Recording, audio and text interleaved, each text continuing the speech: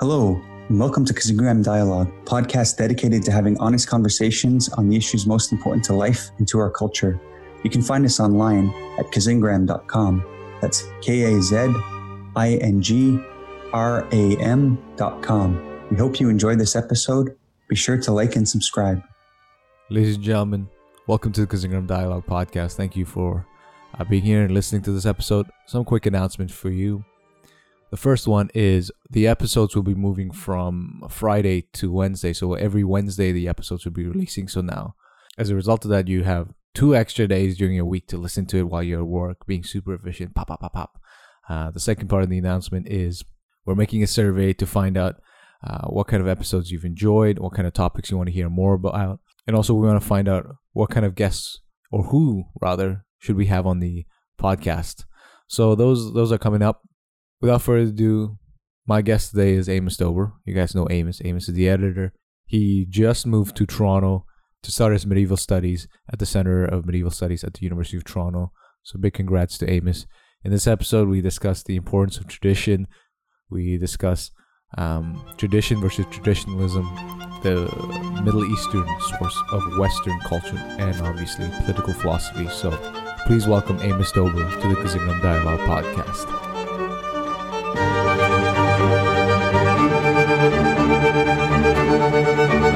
Okay. So you want me to take off my mouth guard? Yeah. This is going to be the first time I'm taking off my mouth guard. So I'm a bit nervous. Why? Because of my teeth. Oh, what happened? Oh, I thought I told you, remember? Didn't I tell you? What happened? Well, on the weekend, I was sparring Brazilian Jiu-Jitsu, and then one of my training partners, he was trying to get around me. Mm-hmm. He's a big dude. And he basically, I was on the ground, like my back was on, I was in a supine position, and he was on top. He was trying to get around me, and then his elbow went directly across my face, onto my mouth, and that's yeah. It was like, and for a split second, I was a bit dazed. I was bleeding because I have a laceration on my lips. Oh no! And then, yeah, I was like, oh, it's pretty fine. You know, there's nothing. I don't feel anything. My teeth feels a bit loose, so I was like, okay, it's not too bad. And then I went and sparred a little bit more, but lighter. And then I came home. You know, showed Kaylin. We didn't look too carefully. And then Sunday night, I was telling Kaylin, I was like, yeah, it still hurts. Because I'd been wearing my mouth guard the whole time because it was loose. And she looks at it, she goes, oh, you have horizontal cracks across your teeth. So I have like horizontal cracks across my 2 front teeth. So then I went to the dentist yesterday. Okay, and what did he say? Well, he's like, yeah, you have a fracture, but we can't really tell. It's too early to tell if the root has been dislodged, if your root has been dislodged, or if the fracture is internal. Apparently, there is a surface fracture. Yeah. Surface fracture where it's just like the enamel's cracked, and then and then an internal fracture where where your whole tooth, it goes right through. That's about all I know. And he said, well, it's too early to tell. Okay. So just keep wearing this mouth guard. This is basically. I thought you were wearing it as a joke. You said, this is my bling.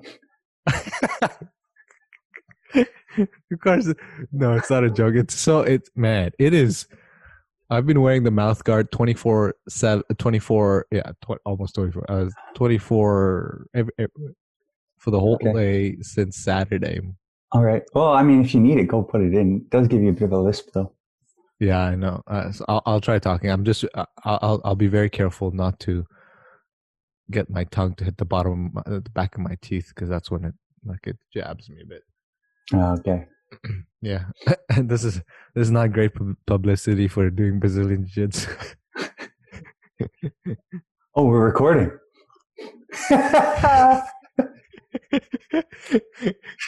Oh, I said, okay, it was 1, 2, Yeah. 3. So, how's the Toronto life, Amos? I've only been here for a week. Yeah, it's a lot more busy, but I like it quite a bit. It's not like I miss the culture of Toronto. You I miss the lived here. culture of Toronto? Oh, I have missed the culture of Toronto. Really? Yeah. The debauchery life? No. I just mean like, so right around the corner, there's like this Pakistani restaurant that has some really cheap stuff. It's pretty good. Oh no, what is it called? Oh, I don't remember the name Oh of it. man, oh, It's just I right missed around it. the corner. Yeah. Yeah, just like people from everywhere. Yeah, I mean, there's some things that I don't miss. Like I'm more downtown now than I was, like when I lived in Toronto before. Right. And so like, I'm sort of on the edge of a rough area. And so like you see, like when I go for a walk at night, like there's a lot of people that I see like smoking crack in the bus stops and stuff. Nice. That's always fun. Like you got to feel bad for the people, but yeah, it's okay. So it can be rough. And for everyone else who doesn't know, you're in Toronto because I'm studying, like I'm doing a program at the Center for Medieval Studies. It's at U of T. Yep, it's going to the colleges of U of T. Going to be taking lots of courses in medieval philosophy, church history stuff, and Latin. Right. And you were saying that U of T is the only, University of Toronto is the only school in Toronto that's open in person or doing in-person classes. Yeah, as of right now. And even then, like, I think it's mostly just the graduate classes that are meeting. I think a lot of undergraduate classes are not meeting in person because, they can't sign out a big auditorium that would seat. Like, I think Intro to Psychology at U of T a couple of years ago had like 3,000 students in the class. So they had to hire like 30 TAs and, just do a bunch of, like, the admin for that course must have been brutal, but they can't do that now, obviously. That class was with Jordan Peterson. No, I don't think he does intro. I think he only does upper year. Okay. Do you think U of T increased their student, what is it called? Incoming class because of Jordan Peterson over the past few years? Do you have any suspicion that it did? Yeah, it's hard to tell. Like he's a polarizing figure. Yeah. So I have a friend who went to the Center for Medieval Studies back when Jordan Peterson was getting really big. So when would that have been? That would be in 2016. Okay, no, sorry, he wasn't there. Like he got really big in 2016. Yeah, I think it was his last year at the Center for Medieval Studies, and Jordan Peterson was just getting big. And like there's a petition that circulated among all the grad students, not just that Center for Medieval Studies, but like all the graduate colleges, to basically let's fire Jordan Peterson. Wow. Yeah. And wow. Because of what? Do you remember what he said? She said? Yeah, no, I don't remember exactly what the issue was. Yeah, I don't remember what the reason was behind the petition. This was told to me like a number of months ago. So, well, I'm glad that didn't go through. Yeah. I mean, I wonder what the bureaucrats said when they, received that letter. Because there's a tendency right now. Frances Widdowson, who was our guest, who's been our guest 2 times, mm-hmm. she's in the mix of things right now at Mount Royal University because the Mount Royal University, there's a Mount Royal University anti-racism group, and a bunch of the profs there at Mount Royal are very anti-Frances, and they call her a racist, a white supremacist, the classical labels. Yeah.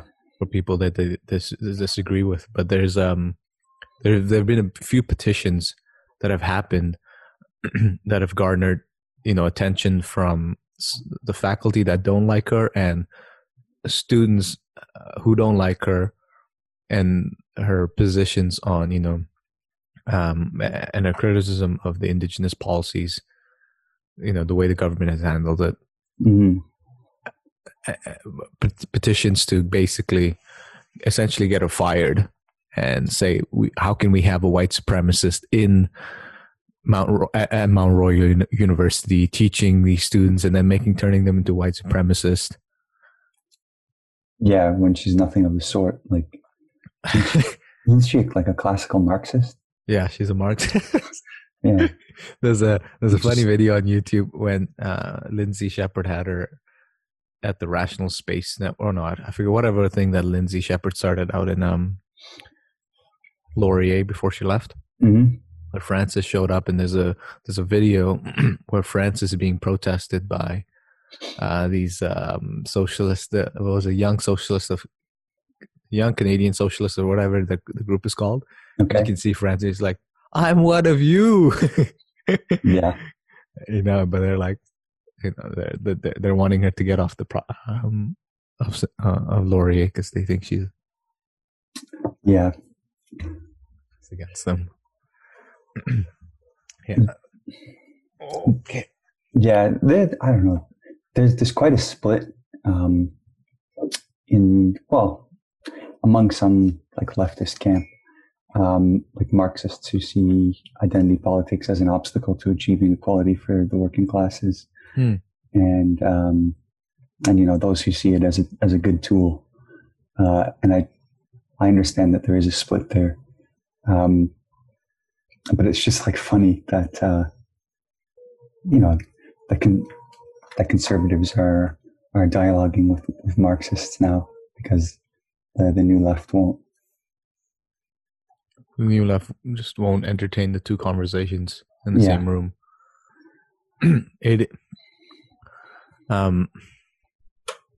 Did you see the Donald Trump signed some? I don't know what it is. I think it's an executive order to remove all critical race theory within the federal government, or references. Is it references or use of? I think it was more training.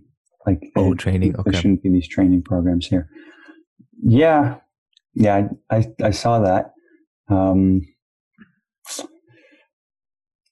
think it is more of just like a, trying to feed the base before the election, get them riled up about something. You don't think he really cares? No, I don't think he really cares. We have some friends of mine who work in the government have told me that they've had to do lots of but they've had to do plenty of these trainings, unconscious bias training. Mm-hmm. I forgot the other stuff they told me was, and so it's interesting here.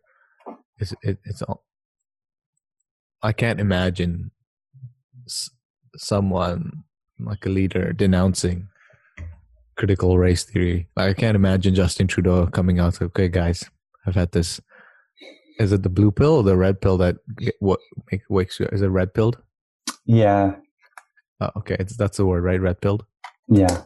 Yeah. I can't imagine Justin Trudeau being red pilled during the during Parliament being prorogued, coming out, hey guys, listen.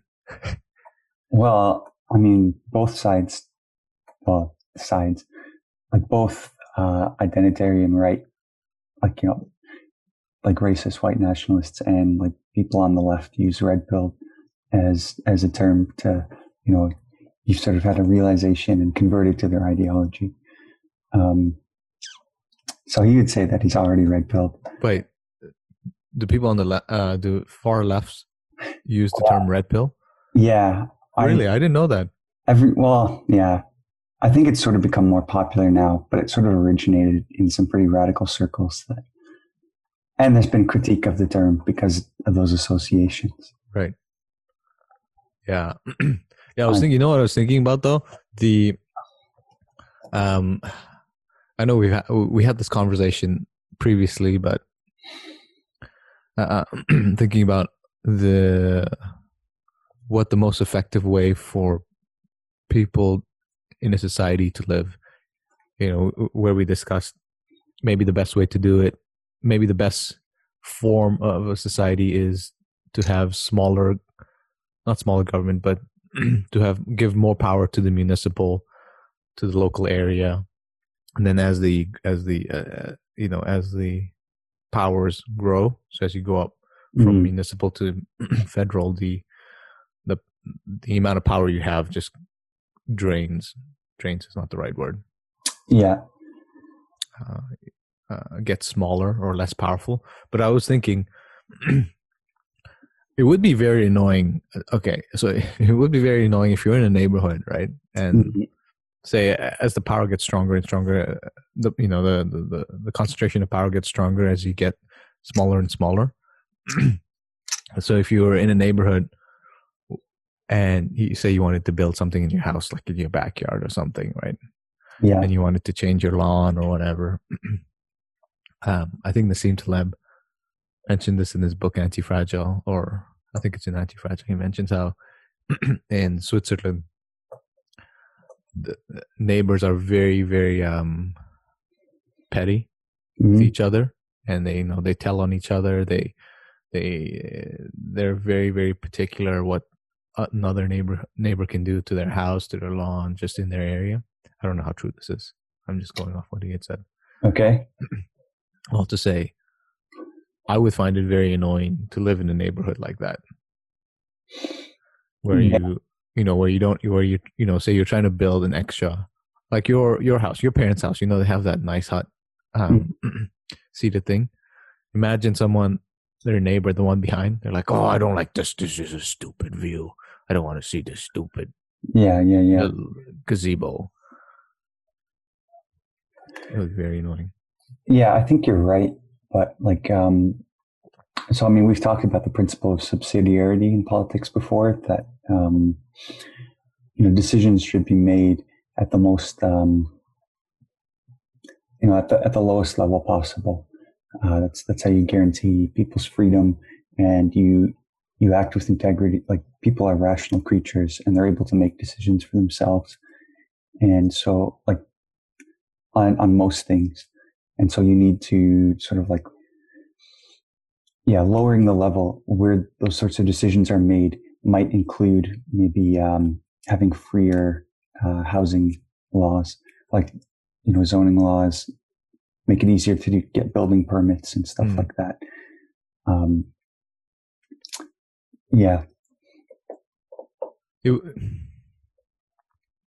mean, if that was the case, sure. But what about you're thinking in Jonathan Haidt talks about in his Calling of the American Mind, neighbor calling child services because the parents came home from work late for like an hour or 2 hours. They were late, and so the kid was just playing basketball on their court, the garage, whatever they called it in America.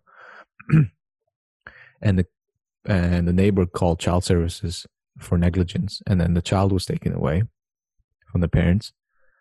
And I think they were fighting in court for a few months. But imagine that, you come home, nothing's happened to you. You're just playing ball.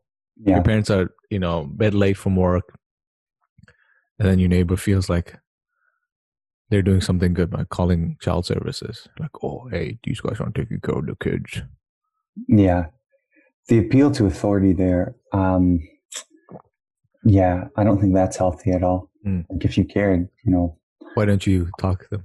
Yeah, like when I was in high school, both my parents were working, and sometimes, neither of them we'd be an hour before we came home.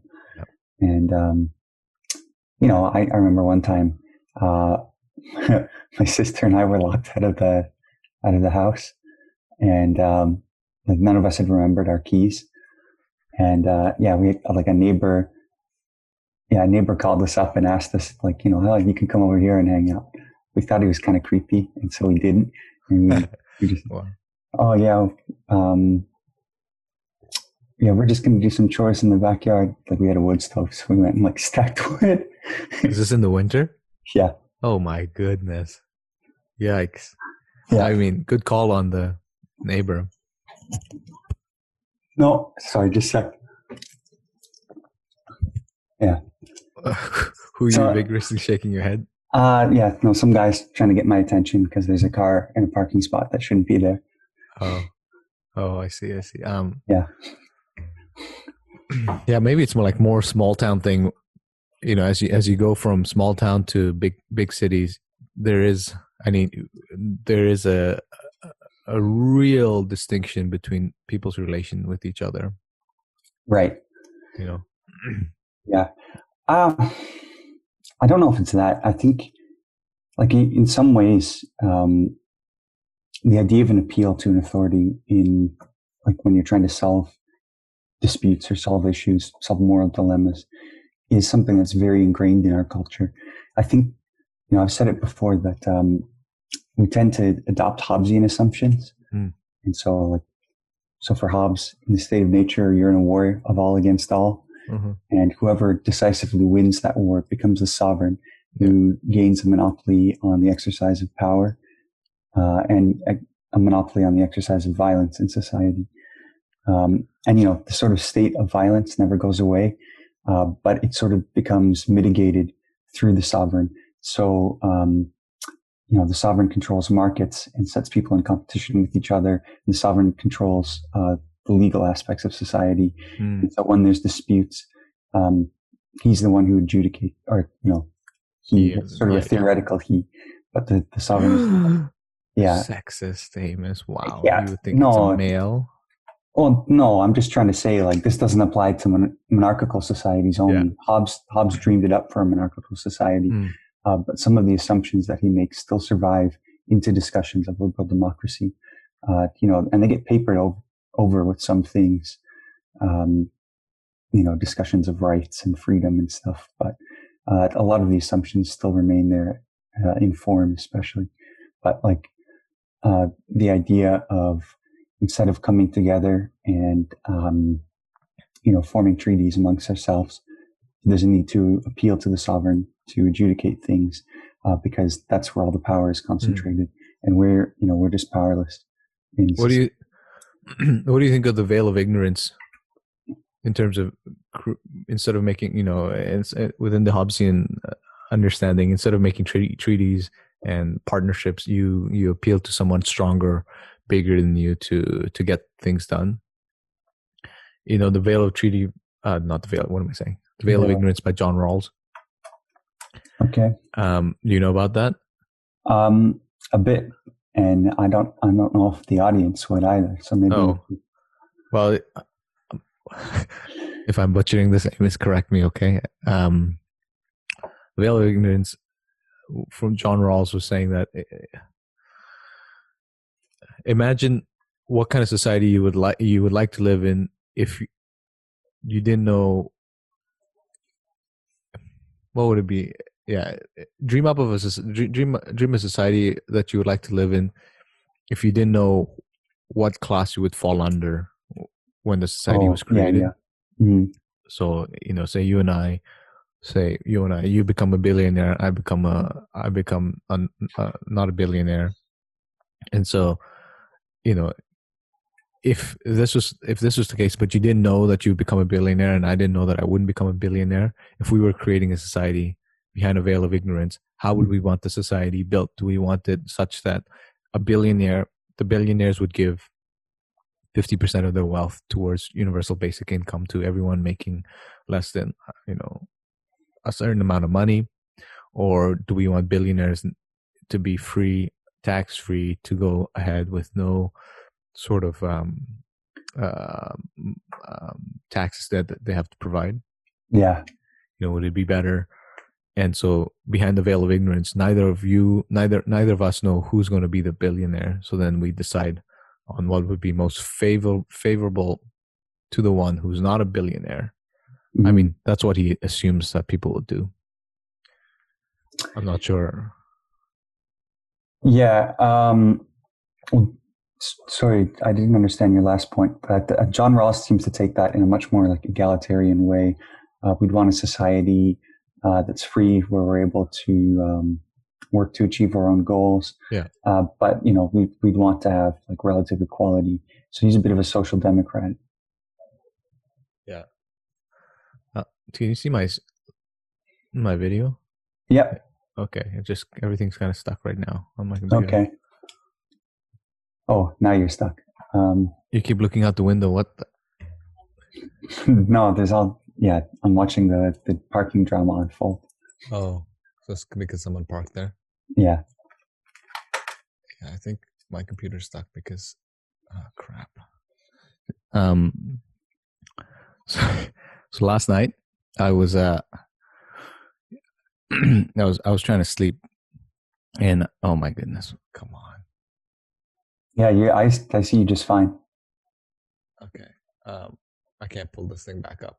Anyways, it'll load. Last night I was trying to sleep, right? Mm-hmm. And I got too excited for this podcast, so I couldn't sleep. So I had my phone, and I was watching YouTube videos, and I was like, okay. And I haven't done this in a while. Mm-hmm. So I started watching cracking video, like chiropractor videos. Oh yeah, you used to be big on this. Man, there is something I know. There's something deeply satisfying about watching someone getting their backs and their necks and their legs and their ankles and their shoulders and their elbows popped. Like, man, I don't know what it is about it. And then especially when they're like, there's one guy that I watched specifically. His name is Dr. Bew Hightower. Mm-hmm. Big dude, like he's a big boy. Must be like at least 240 pounds. Yeah, probably used to be a football player, like a linebacker. Big dude, but he's a chiropractor. Mm-hmm. And he does a lot of adjustments for UFC fighters and other athletes. Man, he has some of the weirdest cracks. He basically will crack Amos. He has a hammer, okay, like a big red hammer. I think you showed this to me. Oh, did I show it to you already? I think so. Okay. It's like, for example, like my shoulder. Oh, actually my shoulders feels, but yeah, this, you can see this shoulder. Yeah. It's kind of stuck here. So for example, he would take his big red hammer and then he would just lift your arm and yeah, and then go and I don't know if it's, and obviously the videos are 20 minutes long. So you can see people's shoulders being adjusted. Yeah. And so anyways, I was watching that. And I thought, okay, maybe this would relax me because people's necks are being cracked, backs are being cracked, but it didn't. It was. Yeah, I don't find it relaxing. Like there's a bit of like I guess sympathy might be the word. You sort of you sympathize with their satisfaction. You empathize or sympathize. I still don't. Yeah, I would say sympathize, but with the like you like through imagination, through acts of the imagination, you can sort of that you've cracked your neck before and how that like has released some tension. But I find I get more excited about those things, like you get excited to get your back cracked. No, it just like after you do that, right, it gets your heart rate going and it doesn't calm you down. I see. Okay. Well, like it's a painful thing, and it's like Have you ever gone to chiropractors? No, I haven't. Never ever? No. Oh, for some reason I thought you had. Man, chiropractors are. Yeah, I'm still. My mind's not fully made up about chiropractors. There are some sketchy chiropractors that some people I know go to where the chiropractor is supposed to adjust them, but then they adjust them for the rest of their life for like this one problem. It's like 3 times a week and they get adjusted for the same problem.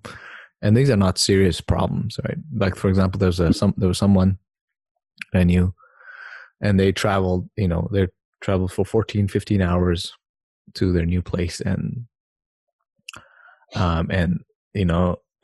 we met up with them and we were talking and they were like, yeah, I started going to a chiropractor, and we're like, oh, like, why? What happened? They're like, well, the 14-hour travel really messed up my back because I was sitting for 14 hours driving. It's like, well, first of all, lots of people do it. They don't get their backs messed up unless you get into a car accident or something, right? Mm-hmm. And then I was like, okay. And they're like, yeah, we started going to a chiropractor 3 times a week. And this is, I'm like, okay, cool. And then we meet them 6 months later, or maybe 7 months later, and they were still going to the same chiropractor for the same problem 3 times a week. Yeah. I'm like, this sounds kind of, but it does feel great. I will tell you that. I've been to chiropractors here, and there have been times where I think, especially with doing jiu-jitsu, we were doing throws, and I got thrown, and then my hip or somewhere on my back, basically just like a sharp pain, and then the chiropractor kind of put it back together. So I am somewhat skeptical, but on the one hand, not fully skeptical of chiropractors and other traditional medicine stuff. Oh, Have you ever done needling? acupuncture? No. Would you ever do it? Yeah, why not? Really? Yeah. What about cupping? I've heard that's actually supposed to be really like good for your muscles. Okay. But the weird sort of marks it leaves, I don't know. I wouldn't really want that. Oh, Amos, we should 100%. When I'm in Toronto, we should just go to an acupuncture place. I would love to do an acupuncture. There's this TV ad though. I forget what I think it's for an insurance company, and it's like some guy goes to an acupuncture place on like the 13th floor of this building, and like the building catches fire, and he's like all full of needles, and the fire of the trampoline out, and they're saying jump, jump, jump, and then it just cuts off there. And it's like, get insurance. Oh my goodness! Yikes! Imagine jumping from that building with all the needles, and then you're falling onto the trampoline with your back. They'll just go. That would be an acupuncture for life. Yeah. There's something with, there's a National Geographic magazine that I'm reading that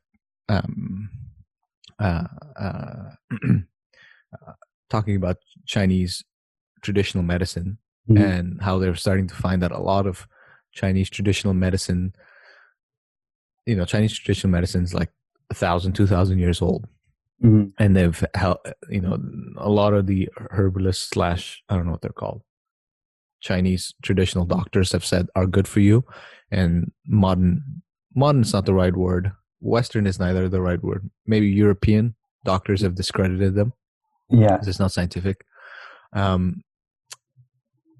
Something interesting in this article is the doctors that are featured are Western, are American, but they're Chinese descendant. Mm-hmm. They're like profs at Harvard, Yale. And one thing they found is, it turns out in Chinese medicine, they've had a long-held belief is not the right, but they've used bear bile, right? Mm-hmm. The bile from a bear, to treat heart diseases, liver problem, heart problems, liver problem, and I think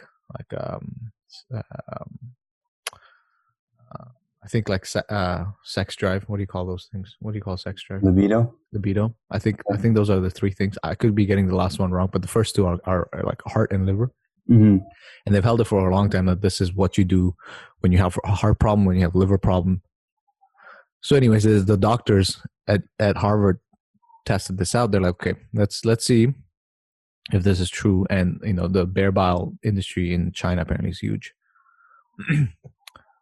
So they ran a test, and they took the heart of a pig out of the pig. Mm-hmm. Okay, like ripped it out and just kind of connected it, and then injected bear bile to it, and it started beating. How crazy is that? Yeah, that's exactly what when I was reading, I was like, what? Yeah, that's actually kind of gross. Yeah. So, and then apparently it was beating for 45 minutes. 25 or 45 minutes just mm-hmm. with bear bile. And so the doctor was concluding that, if this is true, then there might be a lot of things within traditional Chinese medicine that, we're missing out on because we sort of discredited them. Yeah. I mean, that's likely the case. Like it's, how many thousands of years old? Like sort of like 5,000 years of unbroken tradition. And so, generations have tested different, remedies that are made from, like most traditional medicines were made from plants or, animal parts and stuff. And so there is sort of like with unbroken traditions, you get sort of a collective wisdom that gets passed down. You don't know why some of the things work, but they do. They've been tested for generations. I get mad at easy dismissal of traditions. And it is quite common now to dismiss tradition as as ignorance. Yeah, depending what circle you're in. I mean, it is common. I mean, it is even still within. I would say most circles would still dismiss tradition unless you are, unless you're unless you're like within some sort of religious orthodox group. Yeah. I think for a lot of Western traditions have been preserved by more say, I don't know, like high church organizations. Yeah. But even then, like traditional, like herbal medicines and stuff have not been preserved. Those are just gone. It's more like, traditional philosophy. Like I see what you mean. Philosophy and things that have been preserved. But I mean, like, there is an attempt in postmodern circles, and I really appreciate them for this, to sort of rehabilitate some of these things. And, they maybe take it too far in some ways, just with, some of the idea of cultural relativism. But, there is sort of like wisdom in a lot of like folk traditions that have been sort of overwritten or, not suppressed, but almost abandoned in modern society. Abandoned in modern society? Yeah, sure. So an example would be like I'm sure you've heard of like indigenous science, indigenous medicine, that sort of thing. And, maybe postmodernists who want to dismiss sort of an Enlightenment scientific worldview. And, there's some reasons to do that, and to maybe like embrace some sort of like, Thomas Kuhn is a bit of a postmodernist in that way, with paradigm shifts. And so there is like, a sort of mediated position between relativism and like Enlightenment positivism. But yeah, I think some of the postmodernists have been trying to revive like, there's all sorts of herbal remedies for like common sicknesses like the cold, that we've dismissed for a long time. And, let's revive them. There's a lot of healthy alternatives to just common mass-produced synthetic medicine. Mass-produced synthetic medicine that are taken without any sort of second thought. Yeah. Because you have on the back of some of these tablets, it tells you it'll cause nausea, vomiting, blah blah, all these things, and people would still take them. And we're not saying that synthetic medicine is bad. I'm just no, that's not at all. It's just there are some side effects, and like maybe you don't need something super strong for what you have. Your mom gave me some, I don't even know what it is. It looks like bulrushes. It's some kind of tea, and she just told me, yeah, take it when you're sick, with lemon and honey. And it's. You've been taking it, Amos? I didn't know you've been taking it. Yeah, it's really good. Yeah, man. Next time you come, I'll give you some. We have some here, some more. Oh yeah, okay. Yeah. No, that's okay. So this is, there was on a flight to Halifax once.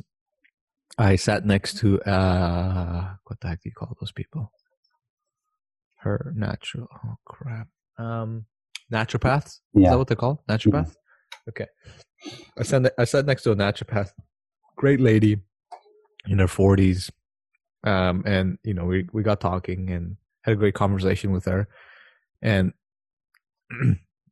I started basically just talking to her and asking her questions about some of these things that I've heard naturopaths tell me. So because I've been to a naturopath, Mm-hmm.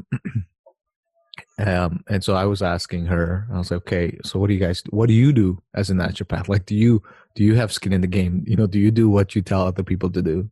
Yeah. And she was like, yeah. So I'll give you an example, is what she said. Every time that her family start to get sick, any sort of cold or any sort of sniffling, she gives them like 5-6 tablets of vitamin C, like high doses of vitamin C. And what she's found, through her, she has kids, I think they're like 20 or something. And what she's found their whole life is every time she's given them that, the correlation has been their sickness has stopped or has receded. Mm-hmm. So her suggestion, she couldn't give me advice, obviously, because I'm not her patient or anything. She was just saying, this is what I did. So I started doing it. So every time I would get some sort of sniffling or anything that indicated I might be getting sick, I would just I have like a vitamin C of 1,000 mg per tablet. I take like 4. Boop. 4 or 5. Too much of anything, like especially just pure vitamins, is actually not good for you. So here's the thing.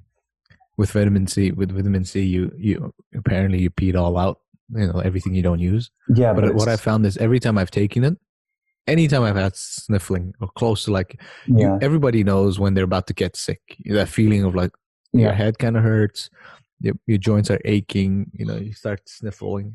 Anytime that's happened, Amos, and this could just be pure correlation, and maybe I'm eating something else. But I do that, boom, nothing. What am I to do?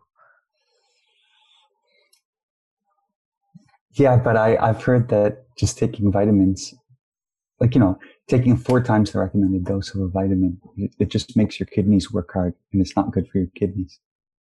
I mean, you're probably right, but I seem to not get sick. Okay. This is yeah. There is some going back on the tradition. It is a strong case to be made for the importance of tradition within human society. Mm-hmm. I think there's a very strong case to be made. We're human beings, or modern humans, us, you, me, and everyone else living right now. We're not isolated human beings that were popped onto this planet just now. Yeah. There's a whole tradition, a slew of tradition that has brought us where we are, our language, our food, our culture, the way we think, even the sort of thinking that you do. And so to discredit traditional medicine, like the Chinese one, for example, since it's the most well-known one, it seems ludicrous now with the research coming out. But I'm sure, after the Enlightenment, within Europe, having cured certain diseases and having successes in finding out certain treatments for certain problems, it would look very off-putting from their perspective if someone was like, hey, bear bile, if you have a heart attack, you take bear bile and boom, your heart will resuscitate by itself. You're like, what? Bear bile? Like, what's bear bile going to do? But the lack of knowledge, it's actually the lack of knowledge on the European, I'm talking specifically European Enlightenment, to not be able to see it, because the research is not at the level where they can actually test the bear bile. So it's a bit of a cultural pride kind of thing. Yeah, that's what I'm actually quite reluctant to say that, because that is often what you hear from. No, go ahead. Often what you hear from progressives trying to make the claim that everything is white supremacist. Our culture is white supremacist, ingrained, racism is ingrained in it, and so I'm somewhat reluctant to say that, because it's not necessarily racism. The Japanese, for example, before the samurai culture fell in like I think in like 1895 or something. I forget what year it was the samurai culture dropped. Before that, they hated. They would basically beat up people who looked or dressed Western. So the bowler hats and then wearing suits within the samurai culture before Japan became modernized. They looked down upon these Western-esque, and so it's not like there's anything unique about Western culture such that it makes people not appreciate other cultures. It just seems universal across any human culture. That if you're coming in with a very stark and contrasting culture, you do react. You're not going to sit there like, oh, this is exactly the same as my culture. Yeah. Sure. There's that tendency in, I think that's just a basic human tendency is to alienate and demonize the other. But there are certain tendencies in European intellectual culture that did sort of suggest, like, we have a superiority, and there's a lot of racist propaganda about like the burden of the white man is to civilize everyone else. And so I think people who make those criticisms do have a point. Maybe it does get a bit overblown, and there tends to be there's a tendency to throw the baby out with the bathwater. But yeah, I like when it comes to say in analytic philosophy, there's often quite a dismissal of any sort of folk knowledge whatsoever. Yeah. There's a huge positivist tendency in analytic circles, and it tends to obscure a lot of things. In contemporary Western culture, literature doesn't really play a big role in society in the way it does. And I think a huge purpose of literature in the past has been to hand down paradigmatic ways of life, either good ones, ill ones. Like literature has a public moral purpose.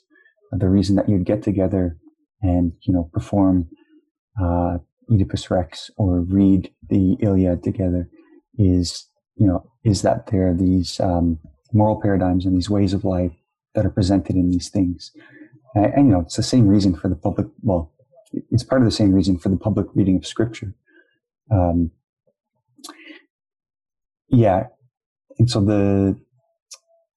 what was my point? The public reading of scripture is meant to, it presents a certain way of life. And some of the dismissal of that has led to a lot of the cultural issues and alienation of modern society that people do react against. People react against? Yeah. So,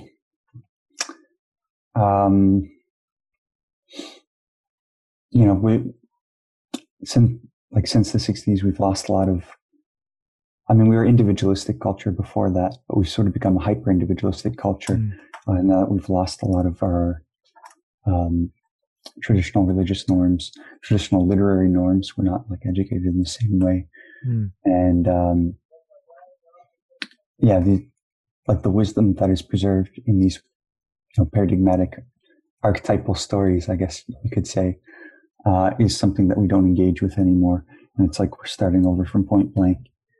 Archetypal stories that we don't engage in anymore. Yeah, so I never had to read the Iliad when I was going through high school.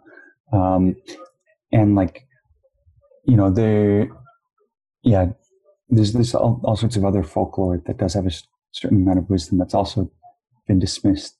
So, I don't know very much about Chinese literature at all, but I'm sure, I've heard what's the story, the tale, is it Legend of the Three Kingdoms? I don't know. Okay. I don't know this. Oh, there's a lot of ancient poetry that's been preserved and passed down that I'm sure embodies just as much wisdom as the Iliad does, and it's just not in Western curriculum. Yeah, it's not in Western curriculum. I know, and maybe it ought to be if our goal is to achieve wisdom. Yeah, if our goal is to achieve wisdom, then sure. But at the same, Mm, Amos, I think I lost Amos. Amos. yep. Oh, okay. I No. thought I. Yeah. Okay.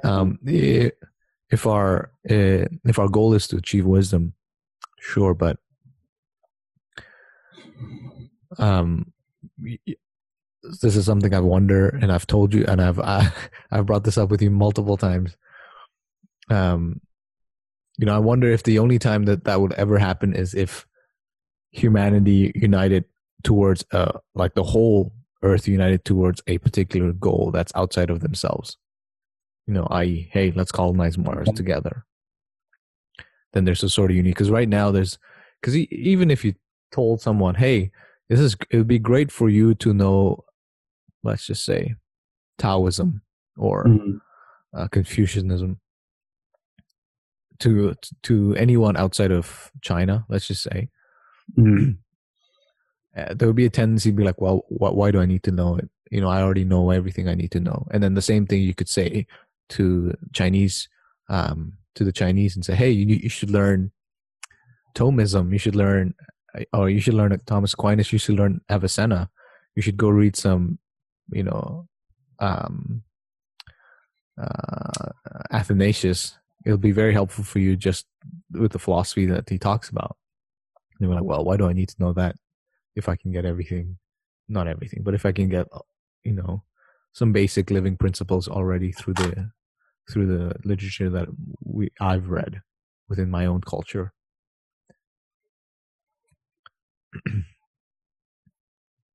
Amos, I think I lost Amos again. Yeah.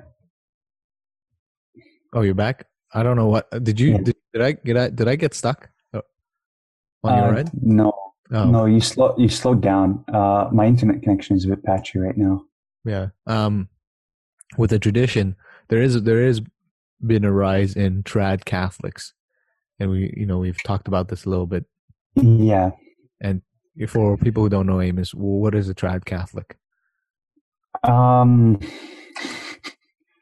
Yeah. So, I guess there's a tendency to want to reject a lot of the modern developments in the Catholic Church.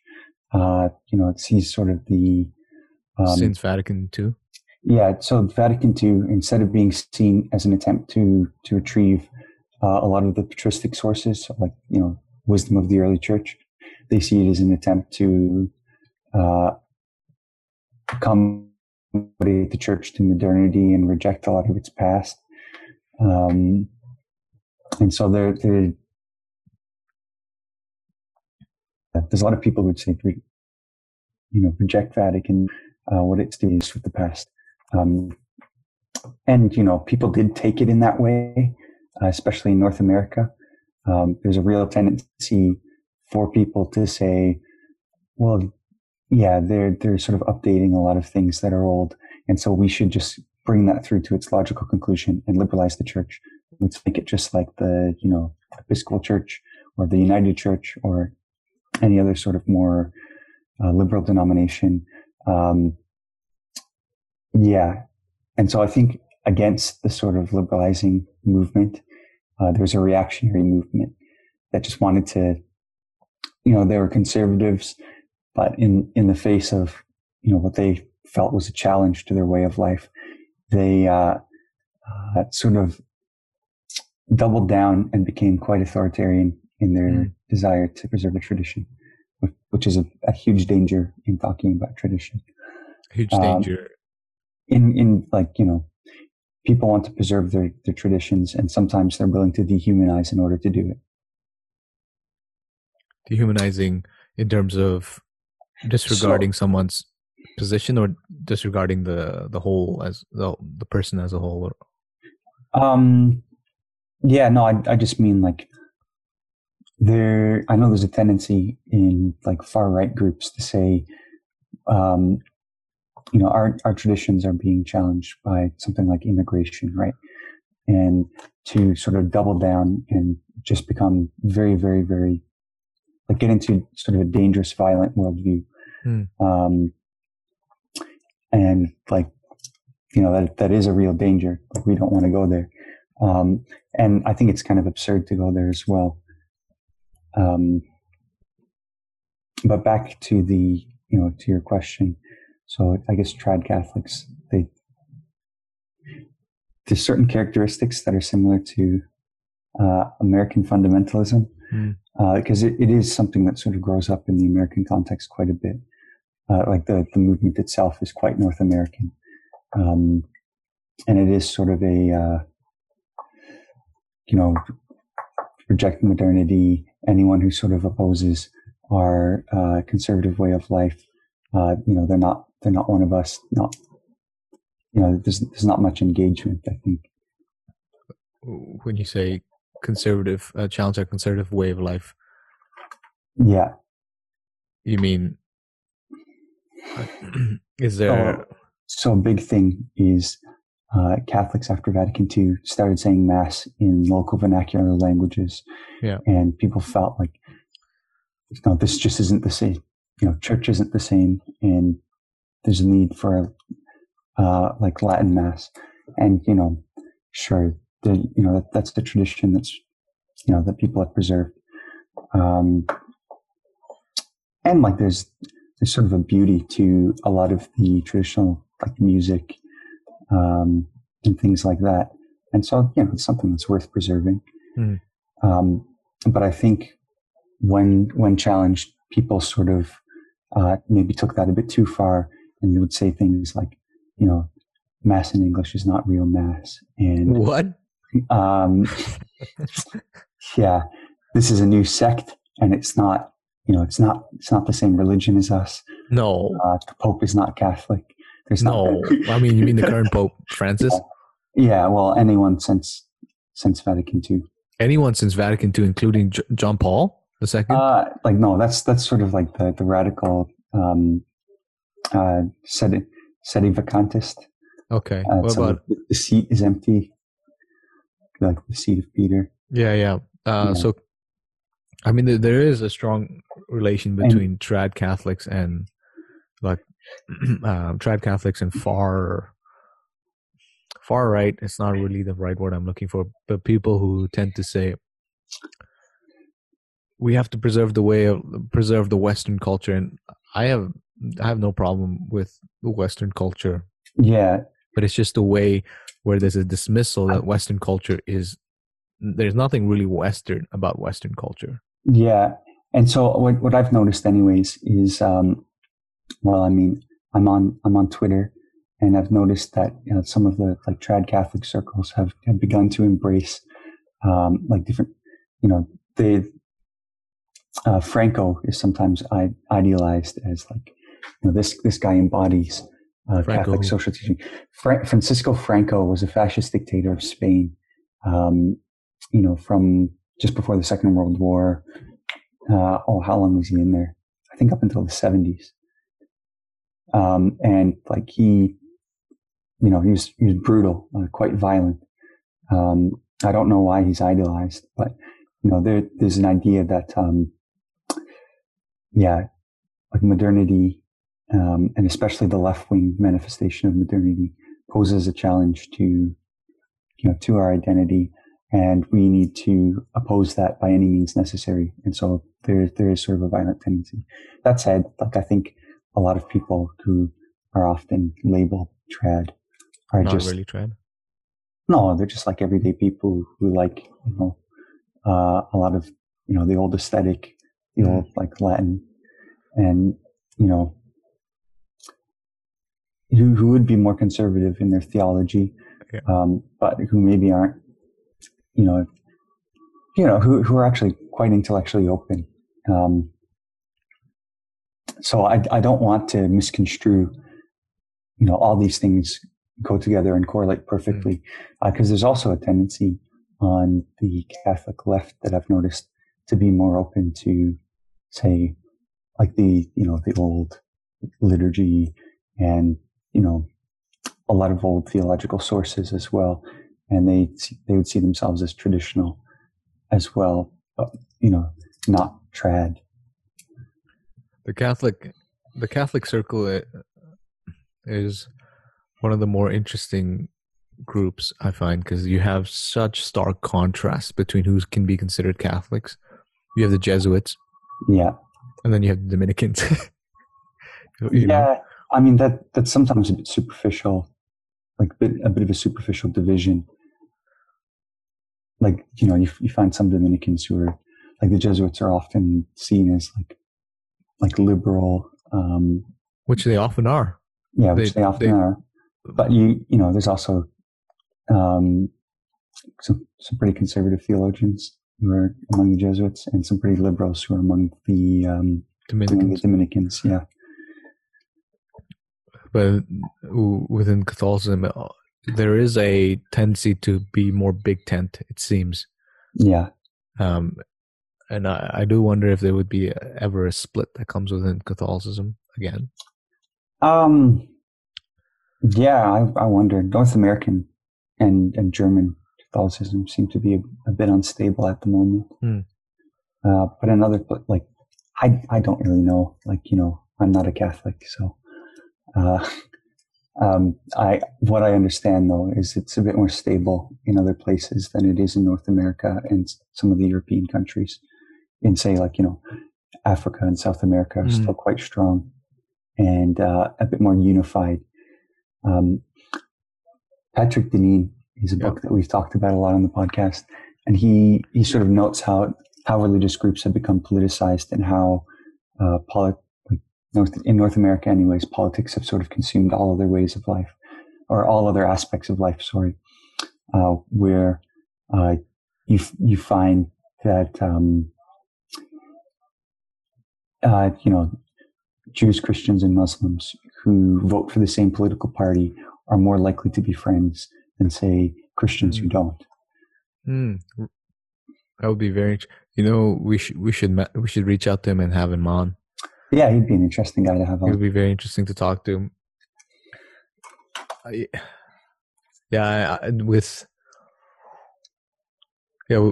guess it is more interesting with trad Catholics, because they, on the one hand, you can see what they're reacting to, but it seems sometimes they go a bit too far and say, I think it's also common within trad Catholic circles to consider Protestants as like they don't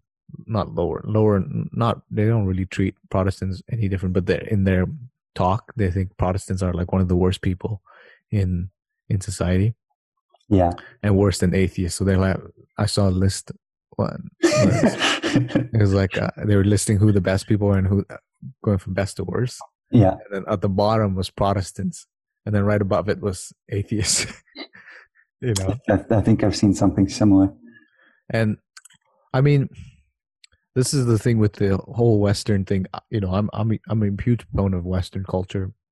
It's done more. It's helped more people than any sort of culture that we've had in human society. Mm-hmm. But I say that with an asterisk, because Western culture is not really Western. There's a tendency both on the left and the right to think Western means North American or British, and or European specifically. But you're talking about some of the early guys who helped it. Yeah. They're not necessarily Western, or we would consider them as Western. Yeah. Western culture is a strange thing. There's a French historian named Remy Brague who gives an interesting argument, and he's sort of like, we should stop talking about Western culture because so much of Western culture has actually been adopted from the Middle East, and a lot of the big central figures that we see of as the founders of Western culture. So I mean, like, Plato and Aristotle were very influenced by Persian and Egypt, like, wisdom coming from Persia, wisdom coming from Egypt. And so there's a huge influence on Pythagoras and other early Greek philosophers from Middle Eastern culture. So St. Augustine, he's sort of seen as one of the founders of West, one of the big intellectual heavyweights of Western culture. So much of Western culture derives from him. But he's North African. His dad was a Roman, but his mom was a local Berber.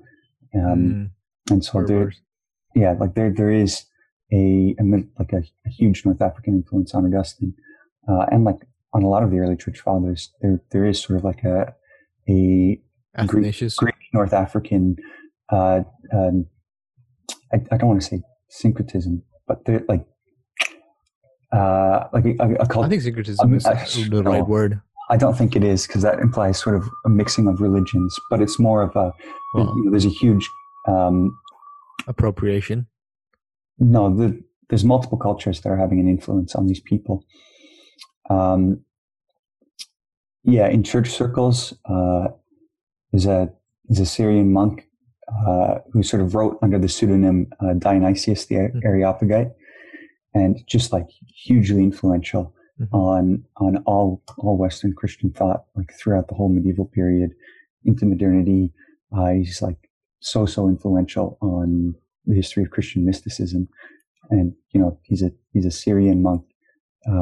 He's a Middle Eastern guy, and so he's sort of like one of the fountainheads of Christian mysticism. Let's say one of the most important figures to write in Christian history on spirituality, divine ascent. So the one thing though is there's a tendency to think that the Middle East, currently we think of the Middle East as a Muslim area, and it's historically been Muslim, but it's really not been historically Muslim. It's been, I mean, obviously in certain places there have been very strong Christian influences, but then in other places it's been very polytheistic. Polytheistic is the right word I'm looking for. Yeah. I think, well, it depends on what area you're talking about in the Middle East, because it's quite vague. But if you're talking about, say, like the Levant, it's actually up until like the 15th century that it was majority Christian. Which is, if we're talking human history, it's pretty recent. Yeah, it's like 500-600 years. Yeah. And so that's not something people think about that often. But just in regard to Muslim versus Western, we often downplay the influence of, say, like the Arabic translation project, and so I guess in the when would I say 8th century, 9th century, Muslims, I guess like a lot of Christians. So a lot of Syriac Christians started translating Greek sources into Arabic, and part of it was like they were commissioned by, say, like the Abbasid dynasty to do so that like Muslim philosophers could debate with Christians. It was sort of meant to be, we want to inherit Christian learning so that we can articulate our own faith. And so there was like a huge Greek and Christian influence on Islam at that time. And, even like in early Islam itself, like Nestorian Christians had quite an influence on Muhammad. I think, he spent some of his time in his early life as a sort of a traveling merchant, and he stayed with Nestorian Christians quite a bit. I'm pretty sure his brother-in-law was a Nestorian Christian. The one who told him, because when Muhammad had his visions in the cave, he came and told his wife, and his wife said, "I don't know. Why don't you ask my brother-in-law or my brother?" Right. Brother-in-law. And then he went and asked them and said, "These are my visions." And so his brother and Muhammad's brother-in-law said, so Muhammad said, "Do you think this is from God?" And his brother-in-law said, "Yeah, I think this is from God. You should take it seriously." Right. I'm pretty sure he was an historian.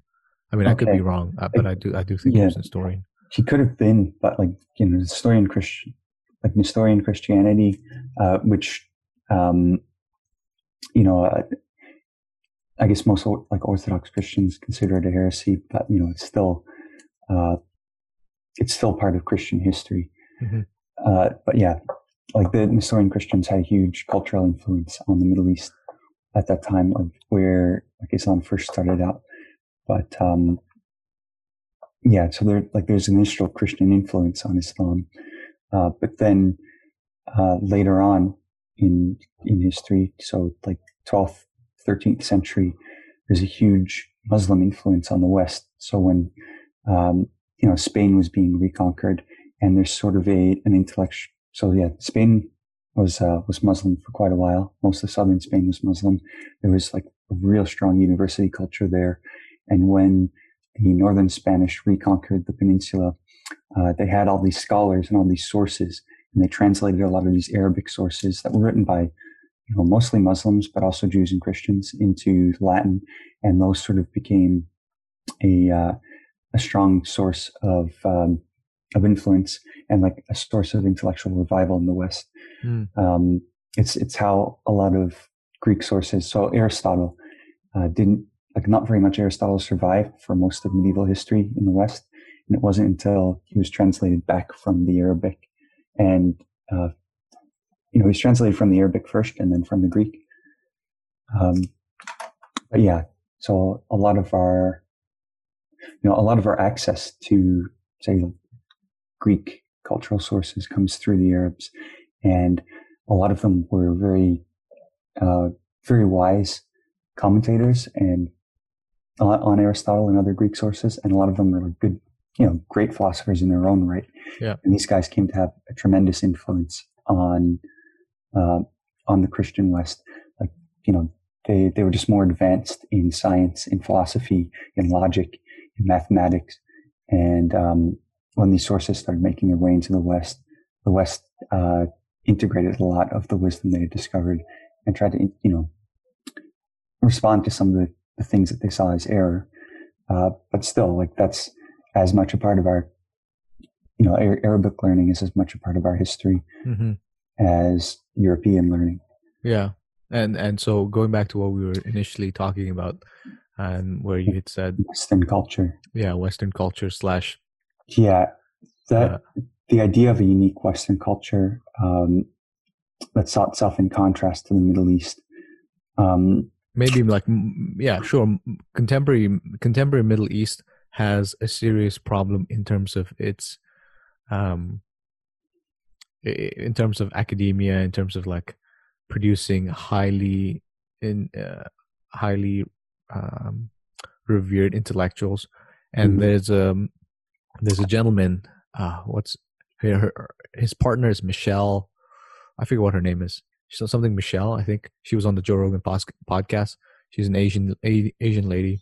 But her business partner, they have a business called, I think it's called like Arabic Translations or something.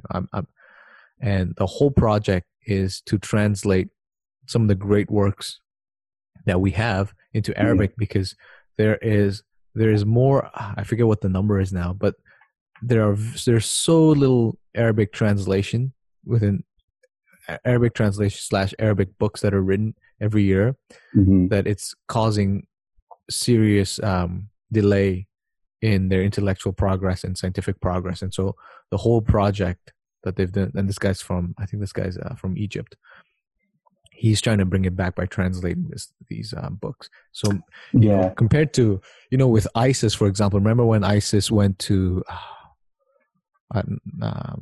it's not Lebanon, where they blew up the ancient site? Do you remember that? Yeah, it was in Iraq. Yeah, it was in Iraq. Okay, yeah, and they blew up the ancient site. They went to the museum, broke all those things because it's a disgrace to Allah. Like that, compare those guys to their own ancestors. Their ancestors would be totally pissed off at what they're doing. Yeah. I mean, there's a lot of like complicated cultural history. Like, there's the slow decline of the Ottoman Empire, and sort of a rise of a sort of Islamic fundamentalism that doesn't have deep roots in history. It seems to be. There's a book, and I can't think of the title, and it sort of argues, like, its main thesis is that, the sort of Wahhabism and Salafism that we see in organizations, that's become quite popular in some places today, is more of an invention of the 19th century. like it doesn't have much to do with history. I was in relation to that, there are quite a few. There seems to be a movement of Muslims in contemporary Muslim countries like Pakistan, Bangladesh, Iran, where they are becoming atheists, but they can't come out as atheists because they would get in trouble, they'd get killed, or they'd go to prison. But there's a guy. Remember the guy we went and saw, Arman Navabi? Yeah. I'm talking with a lisp again because I accidentally hit my teeth. Okay.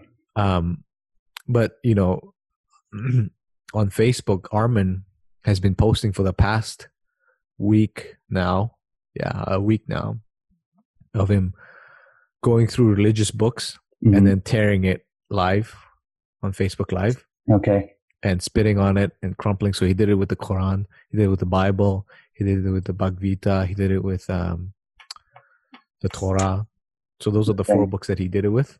Yeah. And he's had people come on to do the same thing. So he's had an ex-Christian come on to tear the Bible. Then he had ex-Jewish person come on, tear the Torah. Then he obviously tore the Quran. And the Bhagavad Gita, the Hindu holy book, they tore up and they crumpled it and spit on it. And I'm watching this. I'm laughing. I'm like, oh man, these guys. He thinks it's so brave to do this. Yeah, when he's just like a fundamentalist of secular liberalism. Yeah, exactly. That's exactly it. It's not that different from because I think he grew up in sort of a more like fundamentalist sect of Islam, right? Yeah, he did. So I don't think the intellectual transformation is as much as he thinks it is. Yeah, and that's it. That's exactly it. The detransitioning. Like I would understand if you were Avicenna and then you became an atheist. Whoa, I was like, okay, brother. Yeah, you tell me exactly how you got there because now I want to listen. Yeah. Just since you brought up Avicenna, and you're talking about sort of some of the decline in scholarship in the Middle East, and since the fall of the Ottoman Empire, there is a revival that is going on in some places. And there's people, I forget the guy's name, but people say what Alistair McIntyre did to rehabilitate Thomas Aquinas in philosophical circles in the West, dealing with like metaphysics and ethics. He's done with Avicenna in the Middle East, and I can't remember. He's done it? Alistair has done it? No, Alistair hasn't. But there's this... Avicenna. There's a Middle Eastern scholar who's brought back Avicenna, sort of like a like postmodern, sociological method to approaching philosophy. It's apparently very similar to what Alistair McIntyre has done. I'm planning on reading the guy. Maybe this year at some point. Maybe we should do a reading group. I would like to do that because, oh crap. Sorry, just my mic's about to fall.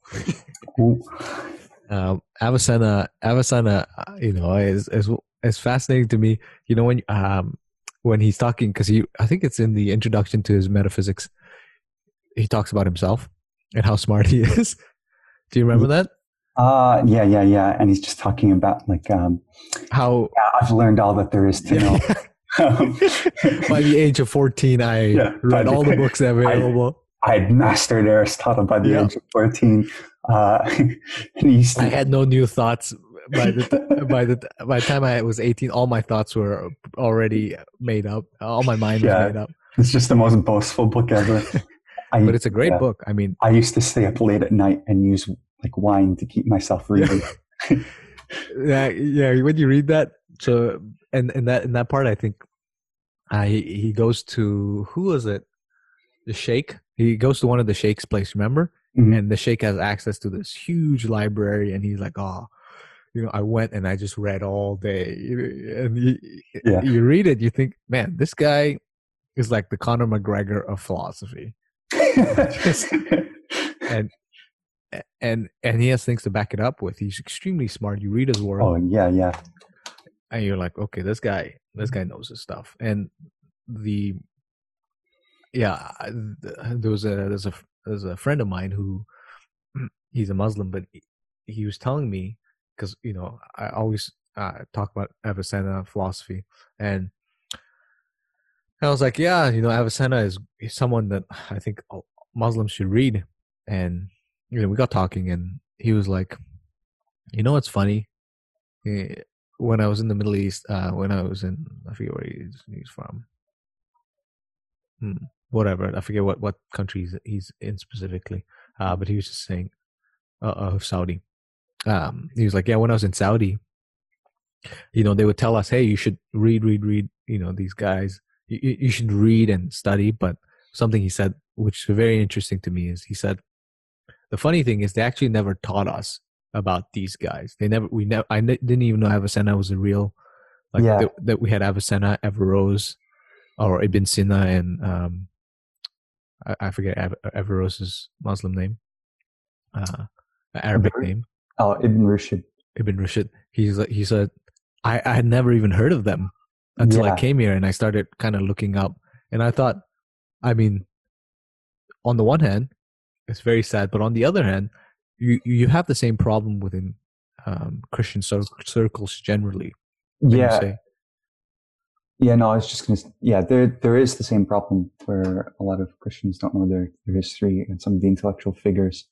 But there's also a strong, reactionary movement against these philosophers. They did entertain some positions that some saw as difficult to reconcile. For sure.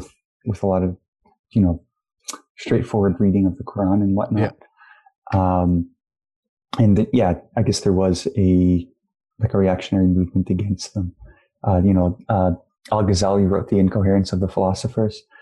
And, there was a divide between the philosophers and some of the speculative theologians at the time. Just differences in metaphysics, understanding of God, the eternity versus the creation of the universe and different things like that. So I'm not surprised at that, that people don't know this. And there's some circles in Christianity that would, look at the Reformation and see all of the philosophy that came before that is corrupt and we should ignore it. Yeah. Wow. I mean, that's a mighty statement to make. I mean, yeah, it is, and it's not one that reformers would make for themselves. Uh-huh. But, I'm just talking about broad intellectual tendencies. And there is, even if it's not a direct rejection, there is a tendency to ignore it quite a bit. And just, I'm sure you've noticed this in philosophy departments, but there's a tendency to go, okay, we'll teach some of the pre-Socratics, Plato and Aristotle, and then we start our history of philosophy course again with Descartes in the 16th century. 800 years. Sorry, in the 17th. Yeah, so there's a huge, well, it's more than 800 years. It's that is more than, I mean, it's like a 1700-year break in your history of philosophy, and stuff happened there. Stuff happened there. They're like, okay, stuff happened there. We're not really going to talk about it because we don't agree with any of it, or we don't know how to dismantle the argument. So we caricature it and then dismiss it. Mm-hmm. And that is something that I've found to be true within even political conversations. Right. Where, for example, some of these like anti-racism rhetoric that happens, mm-hmm. position it such that, first of all, it's impossible to discredit, or if you deny it, then you're an anti-racist by definition. But they've done it such that there's they haven't provided any sort of rebuttal to the argument that's being in. So if I'm trying to think of an example. That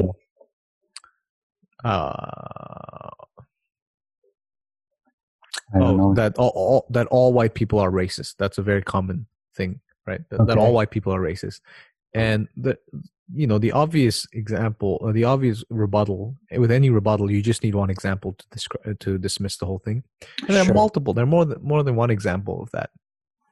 But then what ends up happening is with the more woke lefties, they would say, "Oh, it's true that you've provided us a rebuttal, but we're not even going to respond to it. We're going to pretend that your rebuttal is racist, and so we can continue holding to this."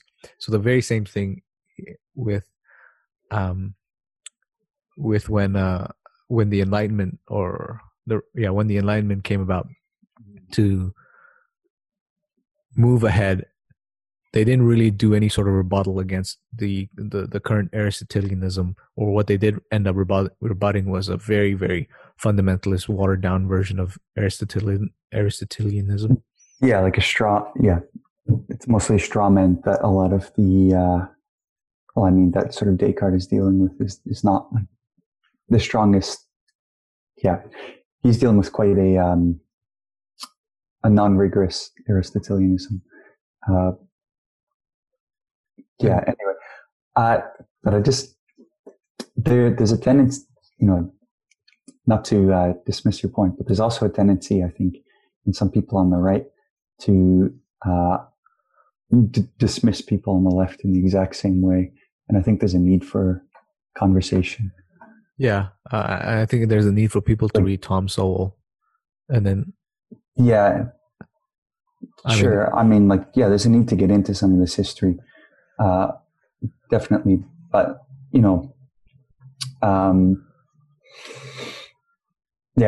so when some of the accusations of racism are made, there is sometimes a mere tendency for people on the right to shut down conversation and just make fun of people on the left.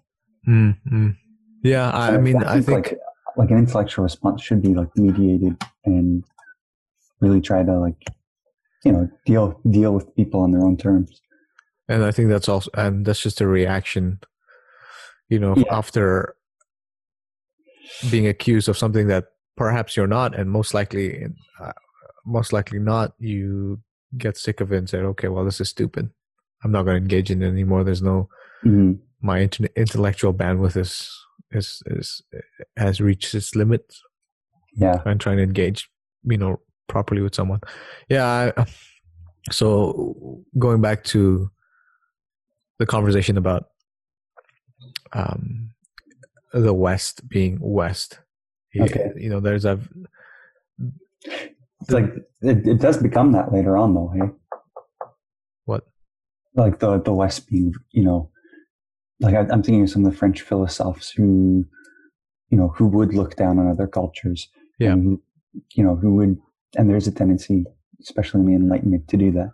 It's because they're French. I think I have a. You look at some of the. Paris, the University of Paris was for a long time the intellectual center of Europe, and as an intellectual center of Europe, it was willing to engage with and adopt those aspects of Muslim philosophy, Jewish philosophy that it saw as true. And so there was this sort of superiority complex to it. And the superiority complex, where do you think it came from? It's hard to say. There's a lot of weird cultural tendencies that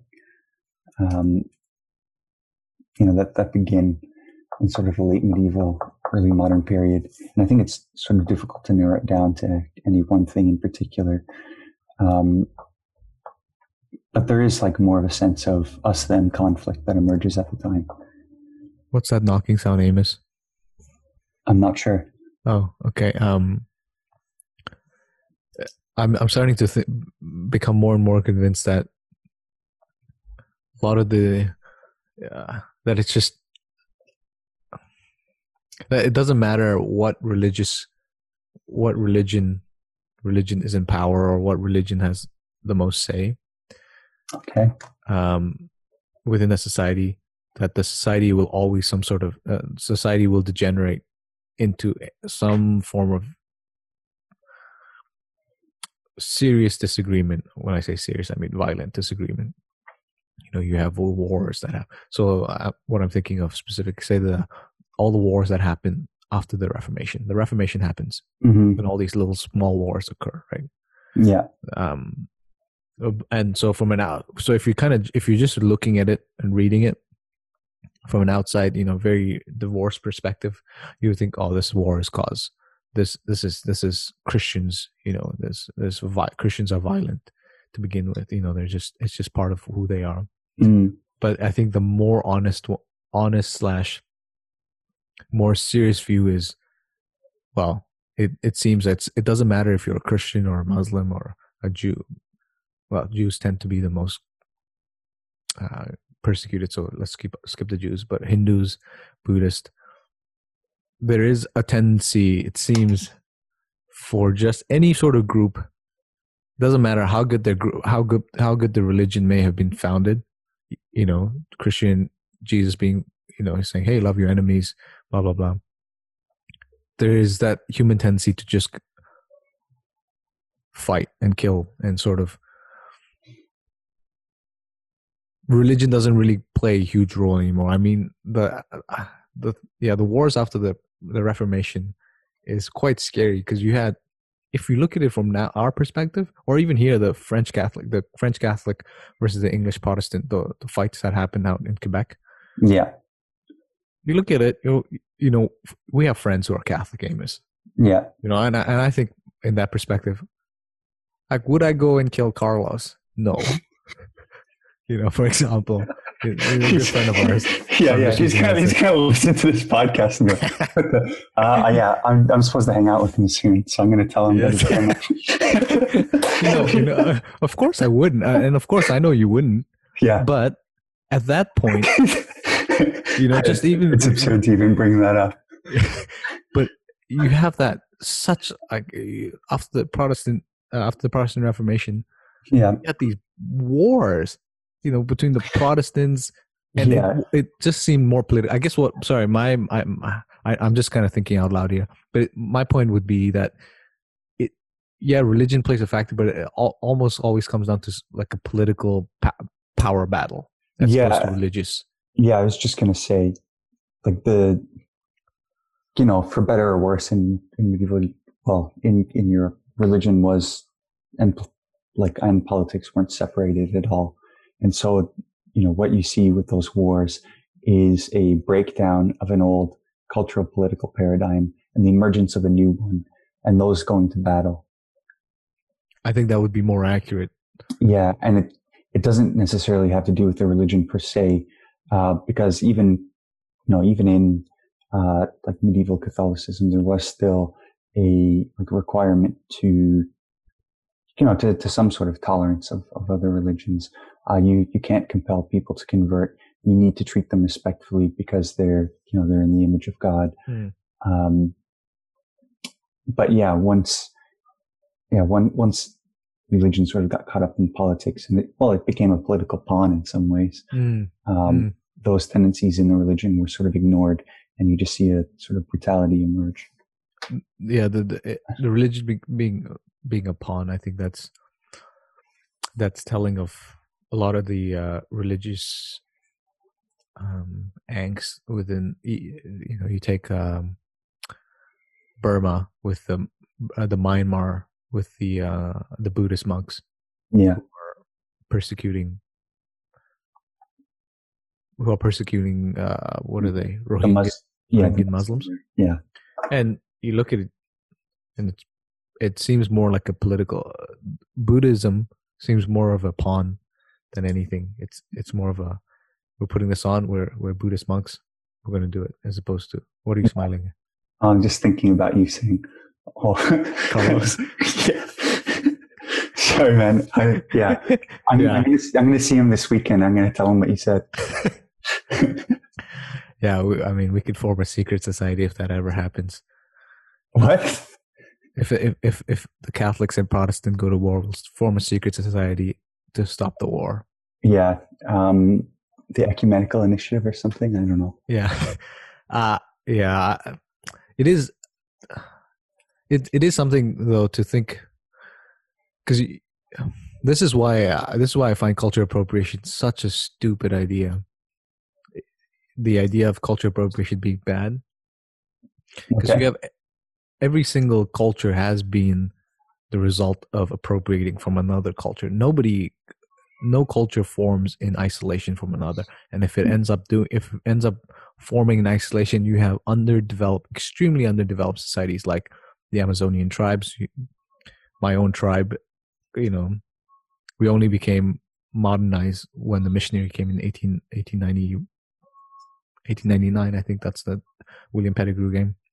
Prior to that, we were living in the way that our ancestors were living 1,000 years ago. Not much different. Technology hadn't really progressed. You're still using spears, bows.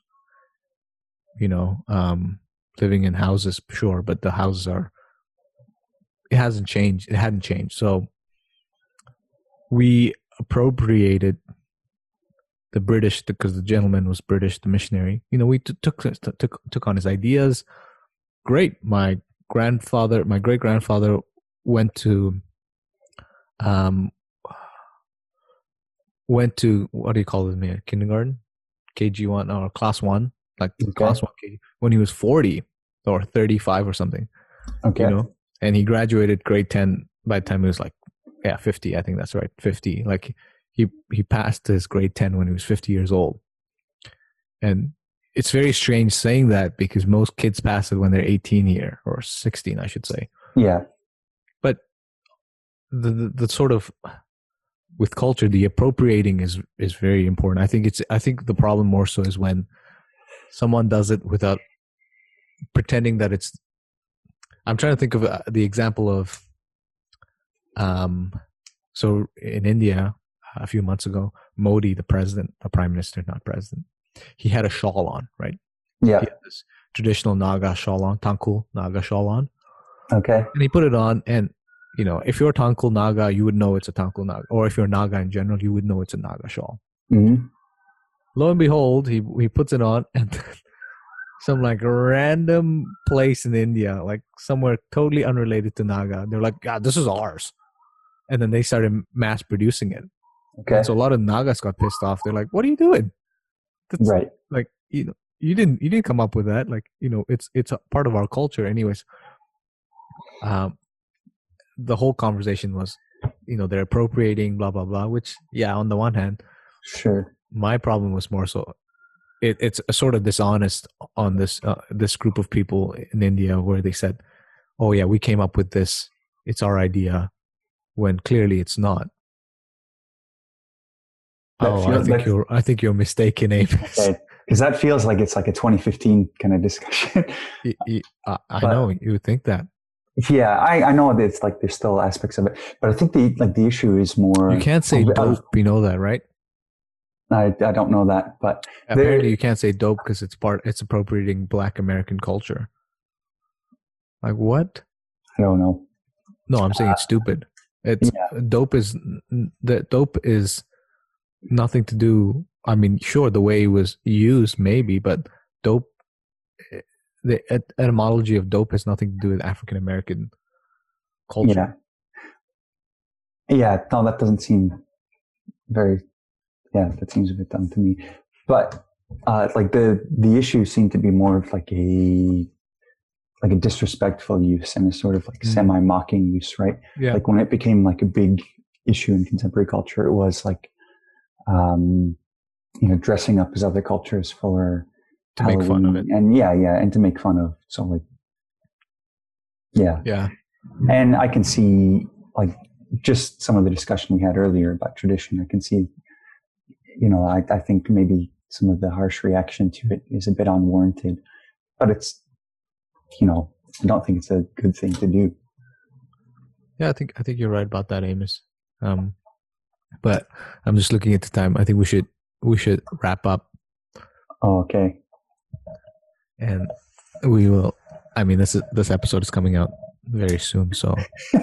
Okay, this is a very abrupt ending. Well, I was just looking at that. I was like, "Oh crap! It's almost almost 2 hours." Yeah, almost time for you to get to work. Yeah. All right, Ames. Good talk. Yeah. I'll see you very soon. Okay.